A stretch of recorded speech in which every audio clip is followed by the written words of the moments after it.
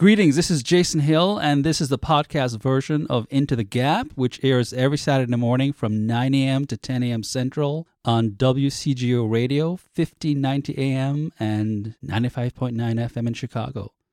Let's get to this week's episode. Here's my co-host, Mike Schreck. You know, as we go to more of this online stuff, you know, I do workshops and things like that, and they're not really trainings per se. They're actually more generative, where people kind of create in a moment. It's super collaborative, right? And we answer problems around leadership, organizational development, culture change, that type of thing. And it's really entering into a question without knowing the answer until we actually develop the answer, right? So it's a pretty cool process of discovery. And what I found is there's something that happened, and my guess is that's a lot of what you do, especially being a philosophy professor. It's this, of course, you understand it, and you know what direction to take it as the professor, but it's also watching these students generate thoughts, ideas, awakening, that type of thing.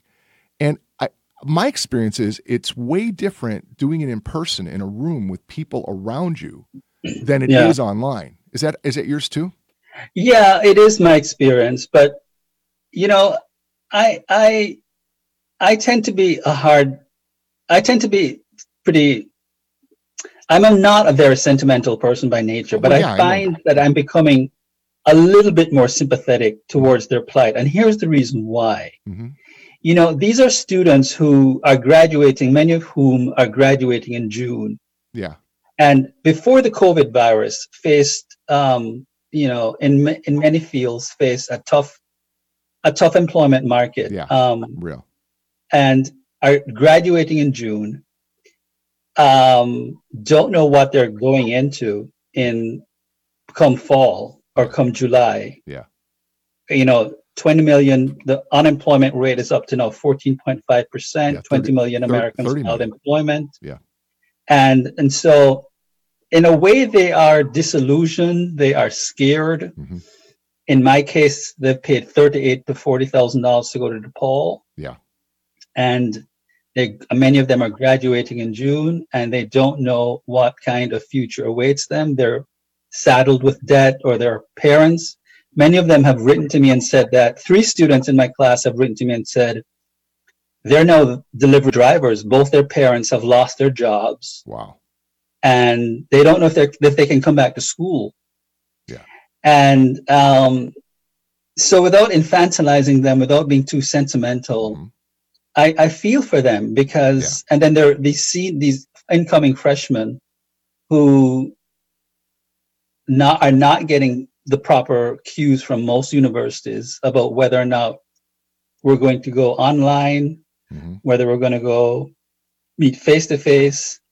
Most universities can't be profitable by having single dorms. How are you going to social distance with 3 to 2 students in a dormitory, mm-hmm. packed cafeterias, a 400 lecture hall? Universities are just at a loss for what to do in the fall. And many students are deferring their acceptance until next year. Yeah. So universities could be on the verge of bankruptcy. I mean, there's one university in Illinois, I can't remember its name, but it's 174 years old. It survived more than 174 years old. It survived the Civil War, 2 world wars, the pandemic, the Spanish pandemic, mm-hmm. 1918 flu, and it's closing. It's laying off all its tenured professors, all its faculty, all its staff. Yeah. So these kids, you know, these students are really facing a dilemma, and which is not an excuse. I mean, I know if I were in their position, given the maniacally driven, crazy person that I am, and just hopelessly optimistic person I am, that I would be seizing every moment and laying a 5-year plan. Yeah. But that's a heavy psychological burden to place on most students who are not spiritual giants. Yeah. You know, they're just ordinary students. We're going to have to take a break in about a minute, but what you're pointing to is, you know, the chickens are coming home to roost, and we've been addicted to comfort and convenience. And what's happened is what you're pointing to is these these students have been, for the first 18 to 19 years, have been coddled and spoon-fed all the way up to here.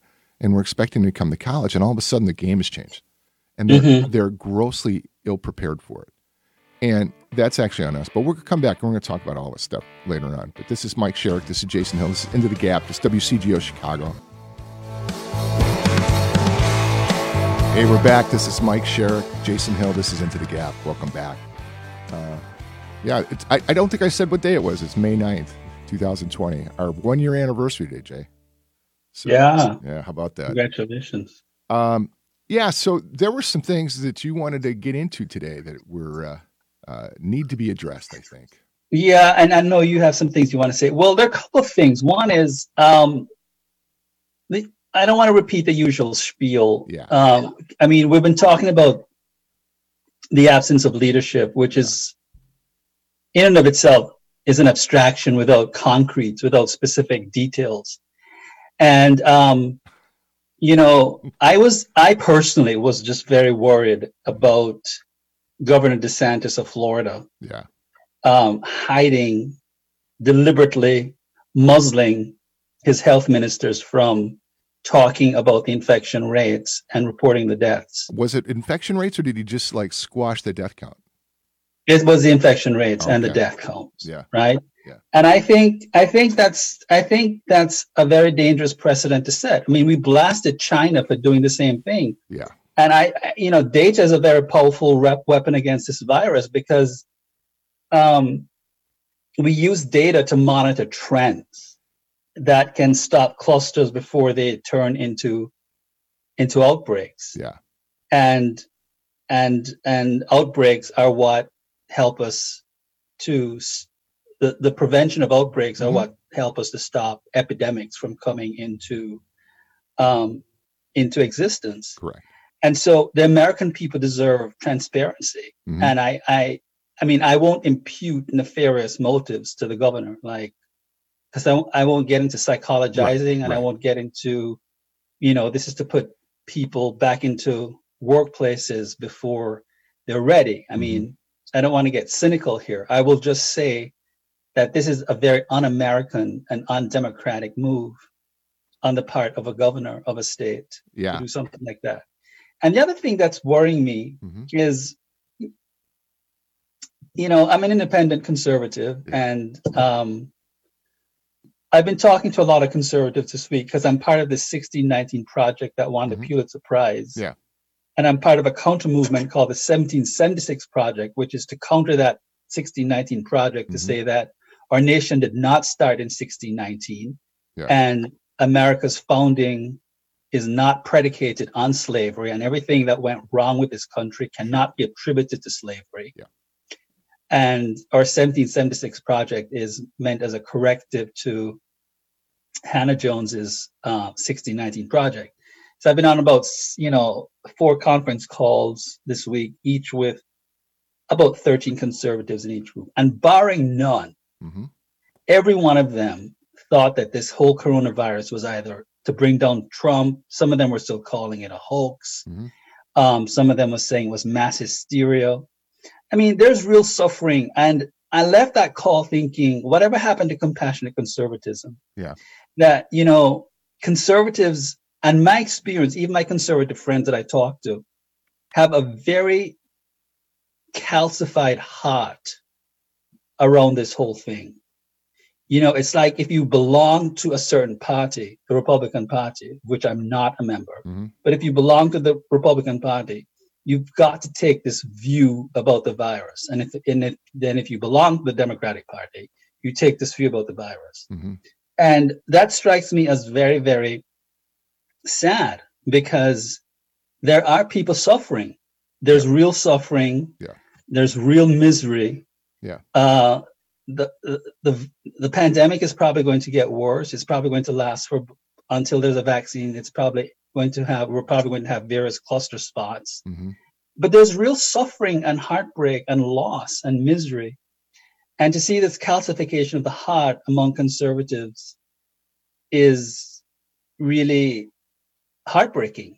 And I don't know why people just can't realize that these arid political categories Democrat, Republican, liberal, conservative, are ill-suited to deal with something like a pandemic. I mean, if we think that political categories, which in of themselves are so limited, can capture the various nuances and vagaries of this virus, we're just arrogant and stupid. You know, Jay, what you're pointing to is a thing that's been, ever since you and I got connected, has been the thing that I've wrestled with so much, is this polarization that there's only two viewpoints to any one issue. Yeah. You know, that just isn't true.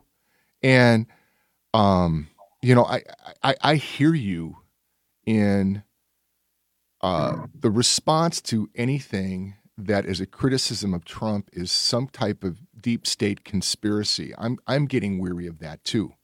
You know, President Trump, though I haven't rejected him kind of the way that you like he's irritated you to the level of almost no return right now.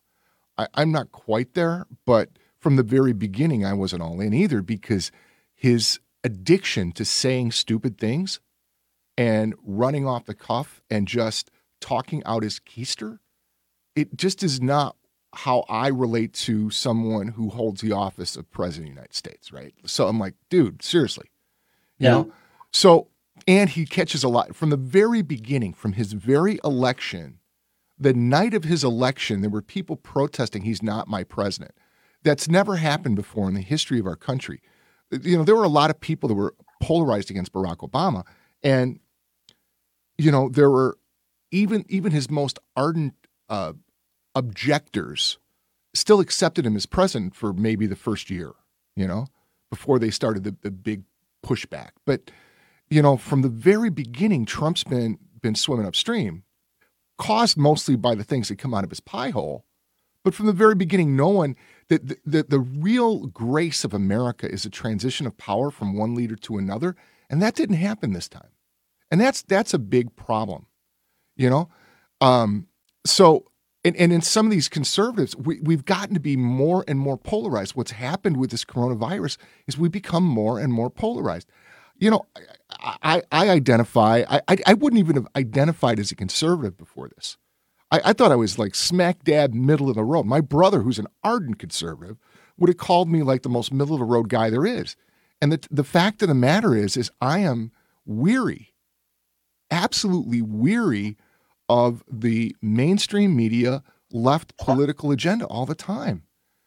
Listen, that doesn't mean I'm accepting everything Trump and Pence and those guys say, you know, lock, stock, and barrel. But the constant attacks and the misinformation that they're producing and the constant fear-mongering that I'm hearing from that side, because I watch MSNBC for a few minutes every day just to listen, because it's, even though I don't agree, it's intelligently presented as opposed to, you know, Fox and Friends in the morning, which is just, it's like a frat house news conference. I don't know what the hell that is. And I don't get a chance to watch Tucker. You know, I should watch Tucker. He's at least intelligent. But so I watch on MSNBC because there's intelligent people. I love guys like John Meacham. I love, you know, Walter Isaacson that comes on there. They bring on intelligent people, but there's no longer discourse. There's just name calling, there's pointing, there's scapegoating, there's blaming, and we're not actually engaging with one another. And there's constant and ongoing misinformation. I watched the J.B. Pritzker news conferences, right? And what happens with those, you know, they get up there and they basically say, listen, we don't know what the information is. We don't have accurate statistics, but we're going to go with this stuff.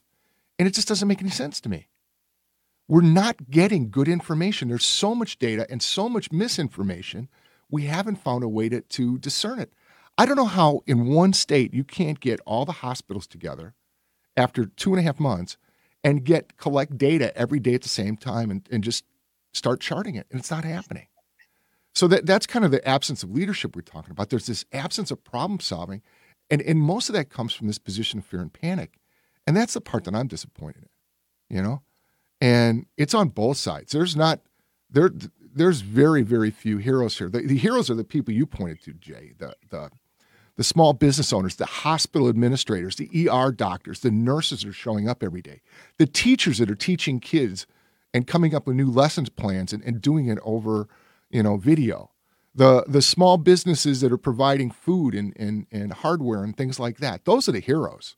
Those are the leaders. Those are the absolute leaders. The people in the warehouses that have got to provide, boost morale and keep the spirit of their workers who are not who can't afford social distance, who are working on assembly lines and are scared to death. I've got a client who's a construction company, national construction company. He got in his truck and he went to 50 different cities in the Northeast this week. Okay. Yep. And he delivered food to essential workers, to people that are working at like grocery stores or Home Depots or things like that, because those are his customers, number one. But he brought food for them and acknowledged them for the work they did. That's what he did, because they can't go to work right now. So he's out there 1,000 miles from home, passing out and he's going to go to every state he can where his customers are. That's his commitment, to acknowledge these guys, to be that. That guy's a hero. Yeah. That's CB Kuzlik at Let's Pave. That's what he did this week. Yeah. The guy's a freaking hero. He's awesome. He's awesome. Yeah. And that's what that willingness to step in. And the pictures are funny because he's got masks on and he's got gloves on. He's doing it all the right way. And he's driving his pickup truck, Yeah. Yeah. And that's what's going on. And I don't see that from our elected officials. No. I see blaming. And I'm like, what's in the way? There's no in this hide in place. There's no political capital to be gained there. Let's I don't know. I don't know. I'm very, very frustrated with how we're going. So what do you see? What's the way out of this, Jason? I mean, you're a professional thinker, and what I'm seeing is there's an absence of thought, an absence of reasoning, an absence of constructive discourse, and what I always look to you is not so much the answer, but kind of the doorway to the answer, And I think that's one of the great values you provide. Well, I think one is just like a hard dose of reality. Mm-hmm. Like, I think this is going to get, when I read scientists, I read Israeli scientists, I read scientists from, believe it or not, some of the good scientists from China, not like the dissenting ones. Yeah. And I read scientists from around the world who I don't think have a partisan bias and are being influenced or are going to be threatened to have their, lose their jobs. Mm-hmm. And I mean, I honestly think it's going to get a little worse because the virus seems to be mutating and every single week we learn something new about it. Now what really worries me is that, because I have a soft spot for children, is that we're seeing this new affliction of symptoms on children. So I think there's just a hard dose of reality that we're going to have to face, that it's probably going to get worse, and that we, until there's a vaccine in the next 18 months, that there are going to be various hotspots in the country. Mm-hmm. And at the same time, we have got to be a lot more resourceful in our own in exercising our own creative agency. Yeah. In dealing with this thing and going on with life. One of the things, as I was listening to the radio yesterday, was, what's going to happen to the music industry? Yeah. And they're going to have these, what they call drive-in music concerts. Remember, like in the old days when you and I used to go to the drive-in movie theater? The drive-in movie theater in McHenry opened up last night, and it was fascinating. Isn't that fascinating? Yeah, it looked like it was so cool. So they're going to have these music festivals where you drive into your car, drive in your car, and if you want to wear a mask, it's fine. I have no problem with people wearing masks, but you drive in your car. Yeah. And these bands are going to be performing on stage. That's what I'm talking about. Yeah. I go to the supermarket and they have, and this is not mandated by Lori Lightfoot, or this is not mandated, not Lori Lightfoot, because I'm not, but this is not mandated by the governor. I think she's an idiot, but that's okay. She's draconian. She's just scared poopless. She's afraid of her own shadow, and she's a control monster. Oh my God. I picture her in her bedroom in like a dominatrix outfit and a whip, like dictating how things are going to go, because she's out of her mind. And she's what, 4'11"? I don't know what she is. She's nuts. But that's just me, God, I can't stand her. And I thought she was going to be cool. I thought she was kind of funny, but she's nuts. She's nuts. She's out of her mind. Yeah, go ahead. Never mind. Well, so I go into the store, and this is not mandated by the governor, but this is just store managers exercising common sense. So, they say, well, reasonably speaking, we don't want more than 60 people in the store.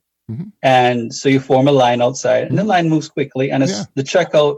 And again, the cashiers, who should be applauded, oh my God, are punching those key, swiping as quickly as they can. Yep. And they've got their face masks on, which they should, because people are coughing, and people who don't wear masks are coughing, and coughing onto these cashiers, and they're getting people out quickly, and as for every 2 people that come out, they send in 3 people. Mm-hmm.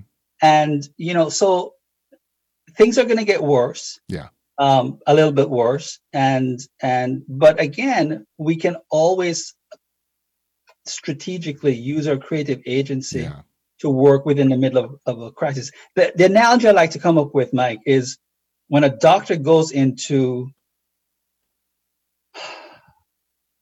a war-torn territory, and he sees 1,000 people with broken legs. He doesn't say, or she doesn't say, well, let me break the 1,001 person whose leg isn't broken and throw his hands up. Yeah. He starts by mending one leg at a time. Right. So we have to, in some sense, take it one step at a time. How do we get through this? Instead of, and this is going to be very difficult for someone like me, who ever since I landed in this country has always had a 5-year plan, maniacally driven, ambitious. We might have to live our lives more incrementally we might, instead of having that 1-year plan, we have 5-year plan, we have a 6-month plan, right? Like right now, it's a 1-month plan for me. Or a 1-month plan. That's really what it is. Yeah. So it might mean, in some sense, living more realistically, living more modestly. Yeah. It might mean that you hang on to your house a little bit longer instead of selling it. Yep. We've just got to dig deeper into our souls and find out who we are as people, and finding creative ways in living with this virus. The other thing we always talk about on your show is and I'll never stop praising, because this is what my book was about. Sure. It's if any phenomenon, I use the word phenomenon because I do think of the American people as a phenomenon. Yep. If any phenomenon is going to save this country, it will not come from politicians. Oh no, not at all. It's going to be the American people. Jay, what you're talking about is, I so love what you just said, because what you're talking about is, first and foremost, it becomes people awakening to their own strength and power, their own attributes and abilities, right? And really owning those. And then also people taking personal responsibility for their actions and engaging in life in a way that they can. Like, I can't tell you how to live your life, nor do I need you to tell me how to live my life. I am willing to take on the personal responsibility and the risk and the threats at the level that I can do it. And I'm not going to disparage anyone who has a greater position in mind or a lesser position in mind. Right. I think that's what real freedom's about.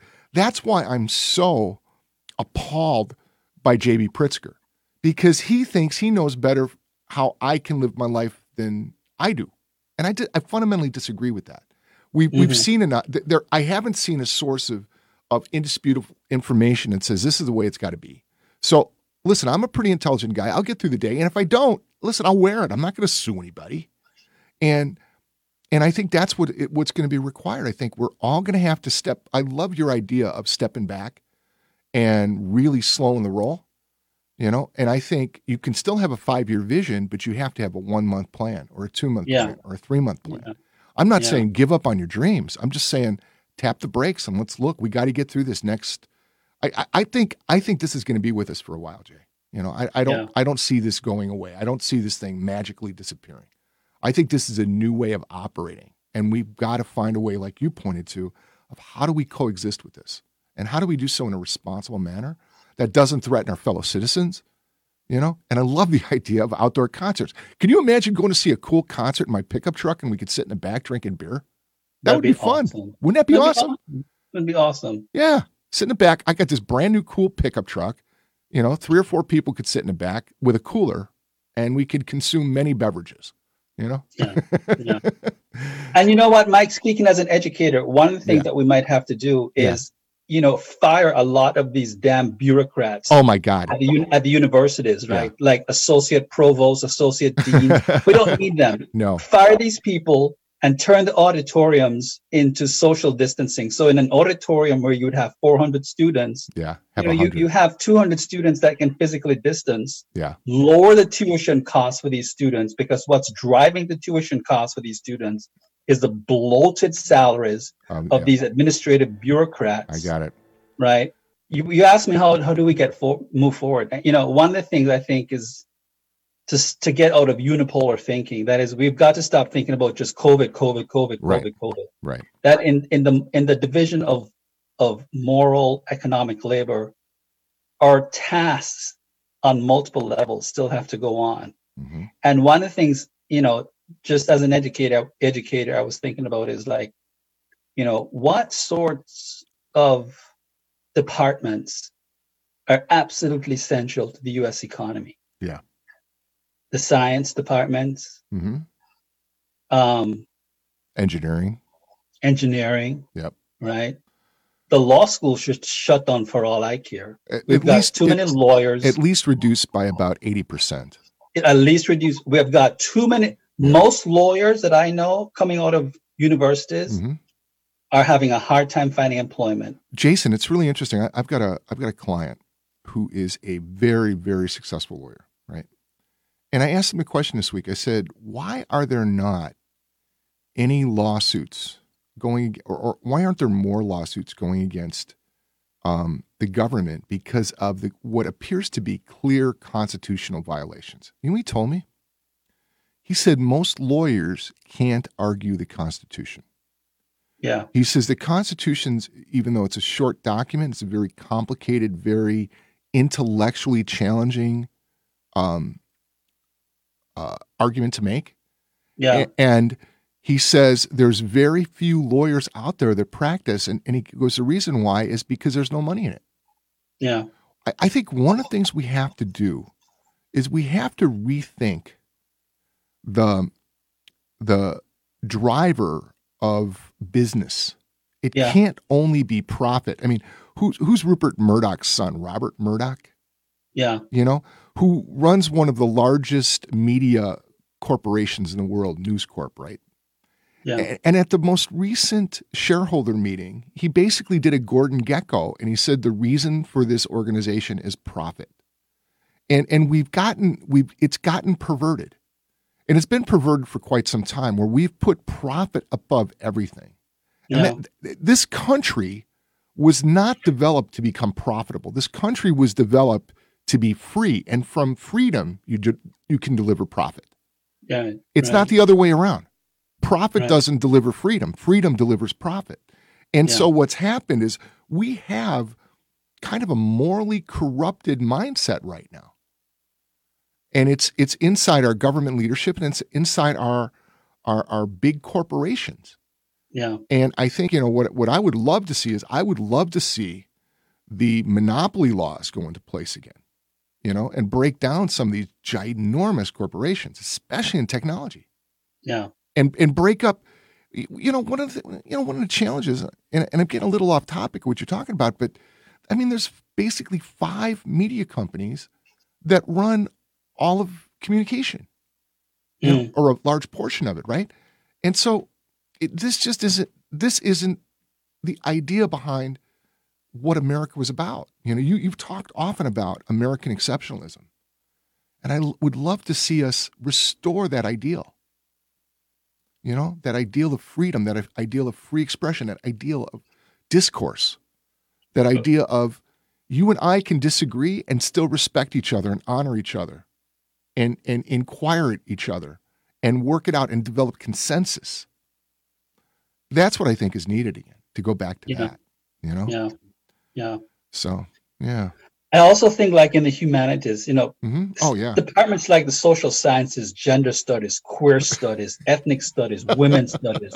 These places are hotbeds of espousing, neo-Marxism and hatred of American, neo-Marxist indoctrination and hatred of freedom. Absolutely, and hatred of American, hatred of capitalism. Yeah. They should go. I've been saying this for a long time. They should go. They gotta go. Oh my God, they got. The majorships in these disciplines are so low, and the board of trustees, I think, would love a lot of universities if these disciplines went. Yeah. So we've got to think about like what are and open up more vocational schools. Yeah. Vocational schools have become a bad word because we've thought of universities as the only way to upward social mobility in this country. Yeah. Yeah. Marco Rubio said something years ago which really pissed me off, but at the time, yeah, I appreciate it. He said, "We need less philosophers and more plumbers." But it's true. We have more philosophers than we can employ them. Yeah. These philosophers should be in the private schools teaching literature and philosophy and other subjects and civics, right? Because they're polymath, they're Renaissance people, they're pretty smart. Yeah. Yeah. Right. So we have a glut in the market of philosophy PhDs.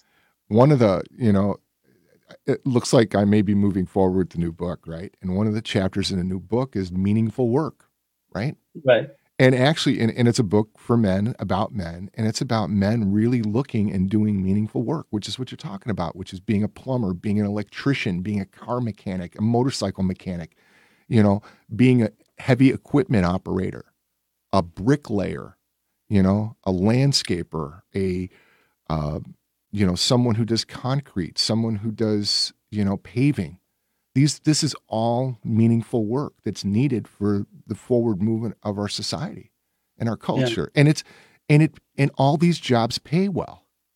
All those jobs pay beyond a living wage, know? And you get to work outside with most of them, and it's, and there's a sense of, I know when I was working there's, like even today, I can go by a number of projects that I built, 10 years ago and still have great pride on it. Every time I go by Sox Park, there's things that I built there, that are still standing that people enjoy. There's college campuses where I built parts of the campus that, I take pride in. And I think there's something about that when you build things or construct things or create things, there's a real joy in it, a real fulfillment in it, right? Yeah. And it's not to say that meaningful work can't be found in a proper liberal arts education. Not at all. As we once had it, which was about teaching people to think critically. Absolutely. Civic mindedness, preparing them for citizenry, preparing them for responsible, to be a self-governing sovereign agent. But what we're teaching them now in a liberal arts education is hatred of America, hatred of capitalism, that bigotry and racism are irrevocably part of the DNA of this country. It's a bunch of malarkey. Yeah, right? I think what you're talking about is really needed. You mentioned the restoring of civics. There needs to be people that teach civics, that teach the ability to think independently, the ability to question. Exactly. That's why, listen, I'm not opposed to philosophers. I think what philosophers do is teach people how to question in a way to create new answers and new awareness. Yes. That's more than required. Yes. That's essential work. That is meaningful work too. I was just pointing to, I think it's better to be I think there's more ways to create meaningful work than being a barista. Absolutely. You and I agree on this. I mean, I'm a big advocate of vocational schools. Yeah, absolutely. Because I see the men in my class who are brilliant, who don't belong there. They belong on a landscape. They belong they belong somewhere. They belong under a car hood. Yeah, or driving a Caterpillar tractor of some kind, right? Somewhere, and they're just as bright as any PhD student. Absolutely. It's just that their intelligence domain is in a different vector. Absolutely. Well, Bud, we're done. We're just about done. And again, thank you so much, man. I love the conversations with you. I love the stimulation and the thoughtfulness. It's thank you. You're a dude, man. So well, let's say to our fellow Americans, just keep the faith, keep your agency alive, keep your optimism in this country alive. Don't give up on America. And we're out of here. Yeah. All right. Bye, everyone. Thanks so much. We'll see you next week. This is Mike and Jay. Into the Gap.